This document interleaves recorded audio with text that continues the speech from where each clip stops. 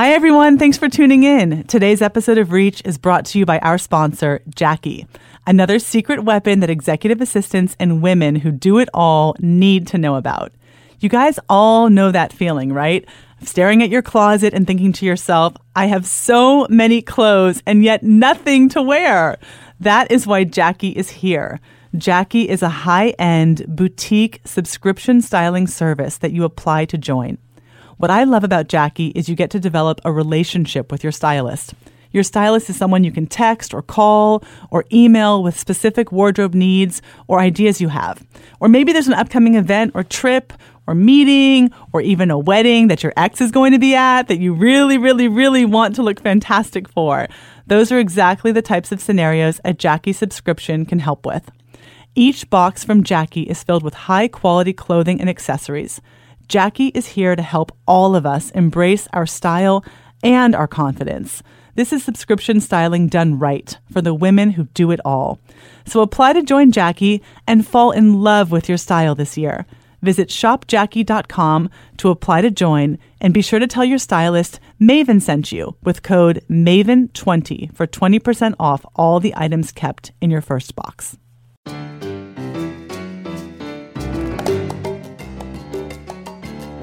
Welcome to Reach, your platform to connect with other executive assistants and acquire game-changing knowledge and perspective.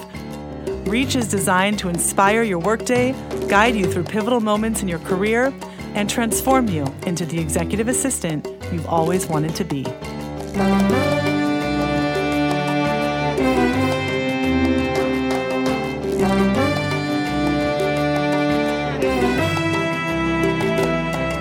Hello, everyone, and welcome to another episode of Reach. I'm your host, founder and CEO of Maven Recruiting Group, Jessica Van, and today I'm joined in the studio by Jonathan Hoyt. Welcome, Jonathan. I'm delighted to be here. We are so delighted to have you. Thank you for participating and joining us today. This is part one of a two-part series. We've decided to split this episode into two parts because this discussion is packed with tons of rich and actionable content provided by our guest, Jonathan Hoyt. We hope you enjoy it. Jonathan is a leadership coach, talent advisor, and partner at DHR, an executive search and advisory company. He helps executives become great leaders by tapping into their inner reserves of strength and resilience. Which we need right now. We do. And I just hiked the Grand Canyon, and I just, the words strength and resilience are really resonating with me right now. So he also helps leaders create the conditions where their teams can do the best work of their lives. He spends most of his time working with investors and the companies in their portfolio. But before this, Jonathan spent 8 years with Heidrick & Struggles, where he led their talent advisory work for investors. And he also spent 5 years as an internal HR and talent leader. And over that time, he's worked with over 300 executives across all different functions, which really gives him a unique perspective and knowledge base on how to activate and engage an executive, as well as how best to guide executives toward their maximum impact as leaders. We invited Jonathan to be a part of Reach because at the end of the day, you as executive assistants and he as an executive coach and advisor are dealing with the same end user and have the same fundamental challenge of how to most effectively access the executive, their desires, help them realize their goals, and how to just get through to people and how to be heard. So today he's going to share with you some of the coaching techniques that he's developed over his decades of experience, as well as some of the breakthroughs that he's been able to have as a result, in the hopes that you too can gain some additional skills for how best to work with your executive. I think this conversation cannot be more apropos for this audience. So once again, Jonathan, delighted to have you. Thank you for being here and can't wait to dive in. Yes, thank you. So to start us off, I understand that once upon a time, coming out of undergraduate school, you were an executive assistant to a gentleman by the name of Lou Harris. And his company conducted public research and polling and had been the pollster advisor to advise JFK in the 1960 race against Nixon. What did you learn from his experience of being his executive assistant? Yes, so I can really relate to the listeners of this podcast because that was my very first professional experience. And Lou Harris was a typical executive. He was super demanding. The projects and the situations were constantly changing. He was always wanting to do things that were super hard or even impossible to do. So, and he was difficult to work with. But what I wanted to share is the one thing that our listeners only have easy executives, Jonathan. Oh, is that right? Just to clarify, nobody's ever demanding. They're always easy.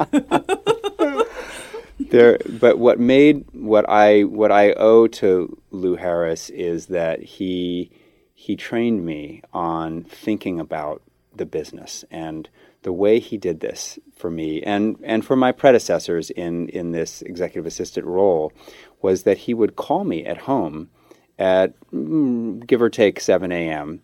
And he would basically interrogate me about what was in the news that day. I mean, he had already been up for a while at that point, and he had digested the New York Times and probably the Wall Street Journal and the Washington Post, and he wanted to debate the stories of the day with me. And he also wanted me to know, he was constantly asking me, what does this mean for our business? If you think about what public opinion research is, it's basically providing research about public opinion to people whose businesses are affected by it, companies and organizations, whether they're nonprofits or who are affected by the political news of the day and the business news of the day.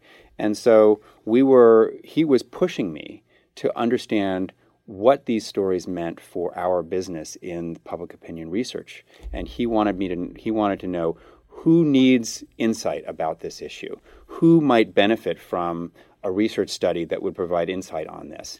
And that pushing me to read the news and to be thinking about what does it mean for our business, for the work that we're doing, for our team, that was a wonderful experience. And I will take that away in everything else that I did. The instinct to always be looking for, what does this mean? How can we use this? How does this affect us? And what are the implications? That was priceless. Yeah, that's brilliant training. And just the conditioning as well of knowing that you have to come prepared into every room and prepare yourself for every encounter. Yes. I think that's so essential to what an EA does with their plan A, their plan B, their plan C. I mean, they're all about contingencies and never being sort of caught unawares or off guard. So, yes. Yeah. Yes, and always be seeking intelligence and information that can help to inform the work that they're doing and the choices that they're making. Because EAs are extraordinarily, I know, having worked in organizations, how critically important they are, because they are ultimately making decisions about how executives use their time, and that is a huge source of impact, really. Yeah, that's a great soundbite. I agree. So let's start with a definition to help anchor this conversation. Can you define for our listeners how you view your role as an executive coach, and really kind of more fundamentally, what does a coach do? Yeah, I think it's a good question. And I guess you can think about a coach, an executive coach is, there's a sort of a spectrum. On one end, you would have like an expert who is going to teach you the details of a particular topic, like let's say an M&A expert who's going to walk you through how to manage the acquisition of a company, right? Who knows all the ins and outs and the technical details, right? That's an expert. And then on the other hand, a coach is in a lot of ways the opposite of that, because what a coach is doing is not necessarily saying, here's how to do it. The coach is helping to cultivate the capability to figure things out inside a person, inside a leader. So it's really about cultivating that capability, which is incredibly important now. And I think one of the interesting things that we've seen in the coaching world is that the coaching has become much more accepted than it was 20 years ago, 10 years ago.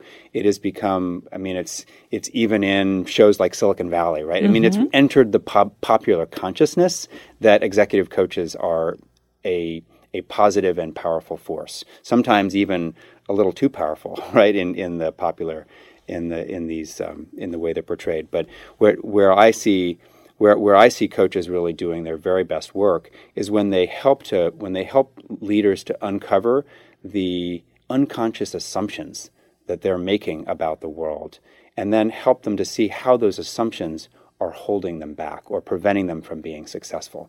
If you think about it, our minds are collections of trillions of neurons that have been forming connections since before we were born. Mm-hmm. And we're all the product of all of this habituation and all of this habit forming that the great majority, 99% of it, is unconscious. We are unaware of how our behavior is shaped by all of those experiences. And so what a coach can help a leader to do is to uncover where those assumptions are really holding them back or preventing them from being successful. I'd love to share an example of a coaching project that I think might shed some light. So this was a leader at a large tech company that you've heard of, okay. This leader had grown up in India, and in a very competitive environment. He was a top student. He was a top athlete.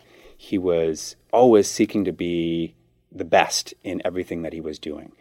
And in his early life and in school, and then in the first few jobs that he had in India, and then later in the States, they were jobs that rewarded individual excellence. And so he really had built up this model that he was a competitor and that he needed to be the best.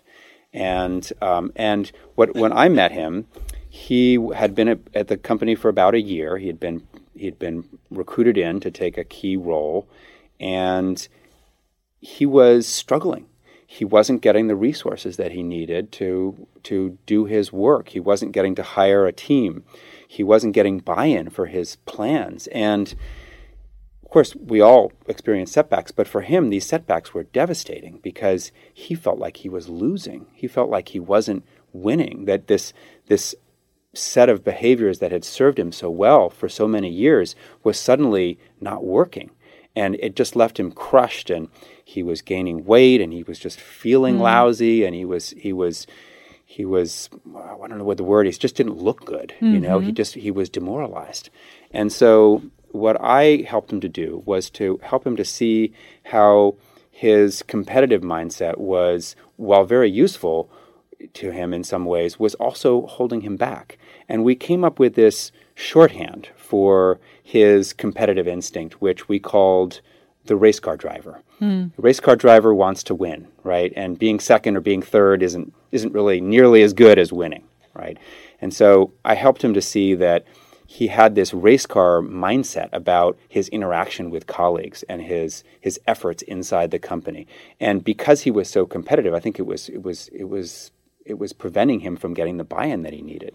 So what I did with him was, after really getting to know him and understanding his world, understanding all of the different experiences that he'd had that were shaping him, I helped him to see this mindset, the race car driver mindset. And then we jointly came, over a few different sessions, we came up with this new, better mindset that was going to work better for him. And we called it the pioneer leader mindset. Mm-hmm. If you think about what the pioneers who crossed the Rocky Mountains to get from the Midwest to California 150 years ago, they were collections of immigrants, and they were whole families, and they're usually groups of families traveling together.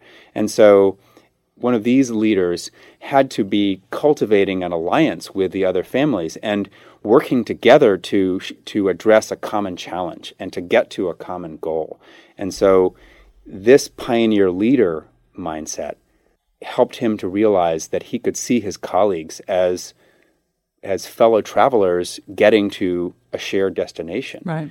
And that mindset served him wonderfully. And it was really amazing because it was like a switch flipped in the course of just a few weeks. In using that mindset in his interactions with colleagues, he was suddenly getting a very different kind of result.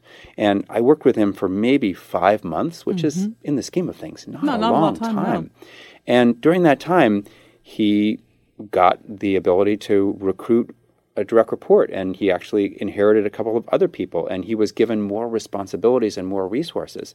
And he started to actually get traction with the senior leadership of the company in addressing his goals, the reason why he was there at the company. So this mindset shift, which he wasn't aware of this race car driver mindset. It was shaping him and influencing his behavior, but it wasn't something that he was aware of. But through the conversations that we have, I helped him to see that, and then gradually implant this new mindset. Yeah. And I don't mean to suggest that every behavior change is this quick. Mm-hmm. He must have been ready for this at some level. He was primed for this breakthrough. It doesn't happen as easily usually. And behavior change, I like to think behavior change occurs over like an 18-month period, perhaps. It's slow. Where technology is changing very rapidly. Technology advances in an exponential way, like Moore's law, and the improvements in AI that we're seeing around us. But the human being is. It takes more time. Yeah. It's a slower process. Well, and there's like you explained, I mean, there's a whole, oftentimes, lifetime of precedence, right, that needs to be overcome depending upon the individual. But I think that's a really wonderful example of how you were able to help him identify that he was coming from a really adversarial kind of a place, and how to augment that and just shift his thinking and his paradigm and really reorient to those around him. I'm curious, because I think that I imagine there's many listeners who are hearing this story and thinking, yeah, like I can identify a few patterns or behaviors or tendencies that my executive has that are less than productive for how they relate to people or their direct reports. How when you're offering feedback, like, just curious about how you position that. I mean, I know there might be different kind of lead-ins that you might offer. Some people like to say, what do they call it? The pro-con kind of a thing, right? But I'm just like, when you're about to nail down the hammer on somebody, like, what have you found to be the most effective ways of offering input? You used the word curiosity a minute ago, and that really is the key. Curiosity is a wonderful thing. If you're experiencing curiosity and you're genuinely curious about someone, it's hard to make judgments. You're not making judgments about them. You're actually just trying to understand. And to me, it's one of the things that one of the tools of the coach that an EA could absolutely use is to use that curiosity and ask questions like, I'm noticing this pattern where meetings get interrupted again and again. Well, we can't seem to keep where the schedule changes and important meetings don't happen because the schedule has gotten off whack, let's say. And one approach that an EA might use is to simply get curious about it. Like, why is this happening? What might be going on? And asking questions of their manager, the CEO or others around, just to try to understand, why is that happening, and developing and really being in kind of a learning mode about why this might be, and then saying, well, this is what I'm noticing. I'm noticing a pattern. What might be going on? Is this a pattern that's helpful, or would you like to change this pattern? It's really about having that spirit of inquiry and curiosity about the situation, and resisting the temptation to make a judgment. Because going back to mindsets, right? We are the product of millions of years of evolution, and 99% of what's happening with us in our minds and our bodies is stuff that we're not conscious about, right? Mm-hmm. Our conscious mind is this tiny little piece. So there's a lot of things we don't know about a situation. So if you're moving toward a conclusion, resist that and see if you can gather more information and just get curious about the patterns that you're seeing. And then presenting them in a non-judgmental way, I think, is a really critical art, and is just sort of laying it out as the facts. Like, this is what I'm seeing. And I think that's one way that can be very helpful in resisting that temptation to making making a judgment or drawing a conclusion until you really have asked a lot of questions. Right. And I really love that approach. And I can imagine, too, that, there is an element of self-restraint, right? Because sometimes, especially as an EA, you might just be simply frustrated, right? You've recalendared something 10 times and things are falling off the calendar because your executive is consistently late or consistently not mindful of the time, or not vigilant, not good about, staying on track, things like that. So I think just exercising the self-restraint and again, shifting your mindset when you enter into that dialogue of, we've rescheduled this meeting 3 times already, is a very different positioning than, I've noticed that we've had to move these things and they're repeatedly falling off the calendar. And yet, as you shared with me, this is something that's really important to you. How do you feel about that? How can we work through this? Mm-hmm. So curiosity is a good one. Are there other? Curiosity is another one. There's another one that I think is there's a concept in psychology and in particular clinical psychological situations of kind of unconditional positive regard, and what that means is essentially when I'm here with you, what I want to communicate to you is a sense of complete acceptance, of complete of just accepting you as who you are in this moment, and not making judgments.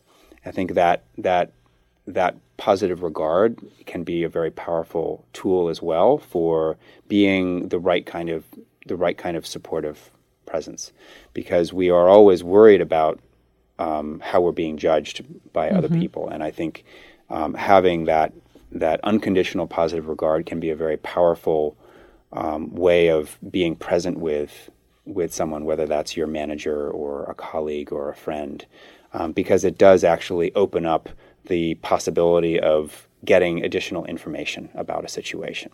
So that, again, it kind of connects with the strategy of not communicating a judgment about a situation, just really saying, this is the pattern I'm seeing, and it seems to be this seems to be happening over and over again. Why is this happening? Mm-hmm. Yeah, I'm just, as we're talking, I'm imagining a lot of the scenarios that executive assistants probably experience frustration around, and I think their executive, not keeping to a schedule or being, flighty around certain priorities or commitments is, I imagine, top of mind for a lot of them, or, the way in which they work with their direct reports or the lack thereof, or if there's, kind of this infighting or tension among the direct reports, and the way that the executive interacts with people elicits a certain kind of, response or tension. I mean, that could be another situation where coaching techniques could be really valuable. Like the way that they communicate or don't communicate. And if they fall into kind of these silos, and the EA can observe that those silos are really having an impact on how effective the executive is able to be, or if they're not particularly great about follow through. I mean, these are all things that I think EAs probably in that role of observer have the ability to kind of observe these patterns and see these instances arising. And then again, like applying your technique of just getting in a really curious place and a non-judgmental place to be able to say, this is the effect I'm seeing that your behavior is having, or this is consistently something I've noticed after you end one of your board meetings, or whatever the case might be. And just being able to offer that input in a non-judgmental way could be really a powerful game changer. Yeah. Thank you for listening to part 1 of our 2-part series with Jonathan Hoyt. Stay tuned for the second half of this conversation. Reach is brought to you by Maven Recruiting Group, who specializes in placing executive assistants and support staff to the Bay Area's most prominent executives and companies. If you've enjoyed being part of our podcast community and are interested in becoming part of our candidate community, we're currently hiring for roles in San Francisco, Silicon Valley, and Los Angeles.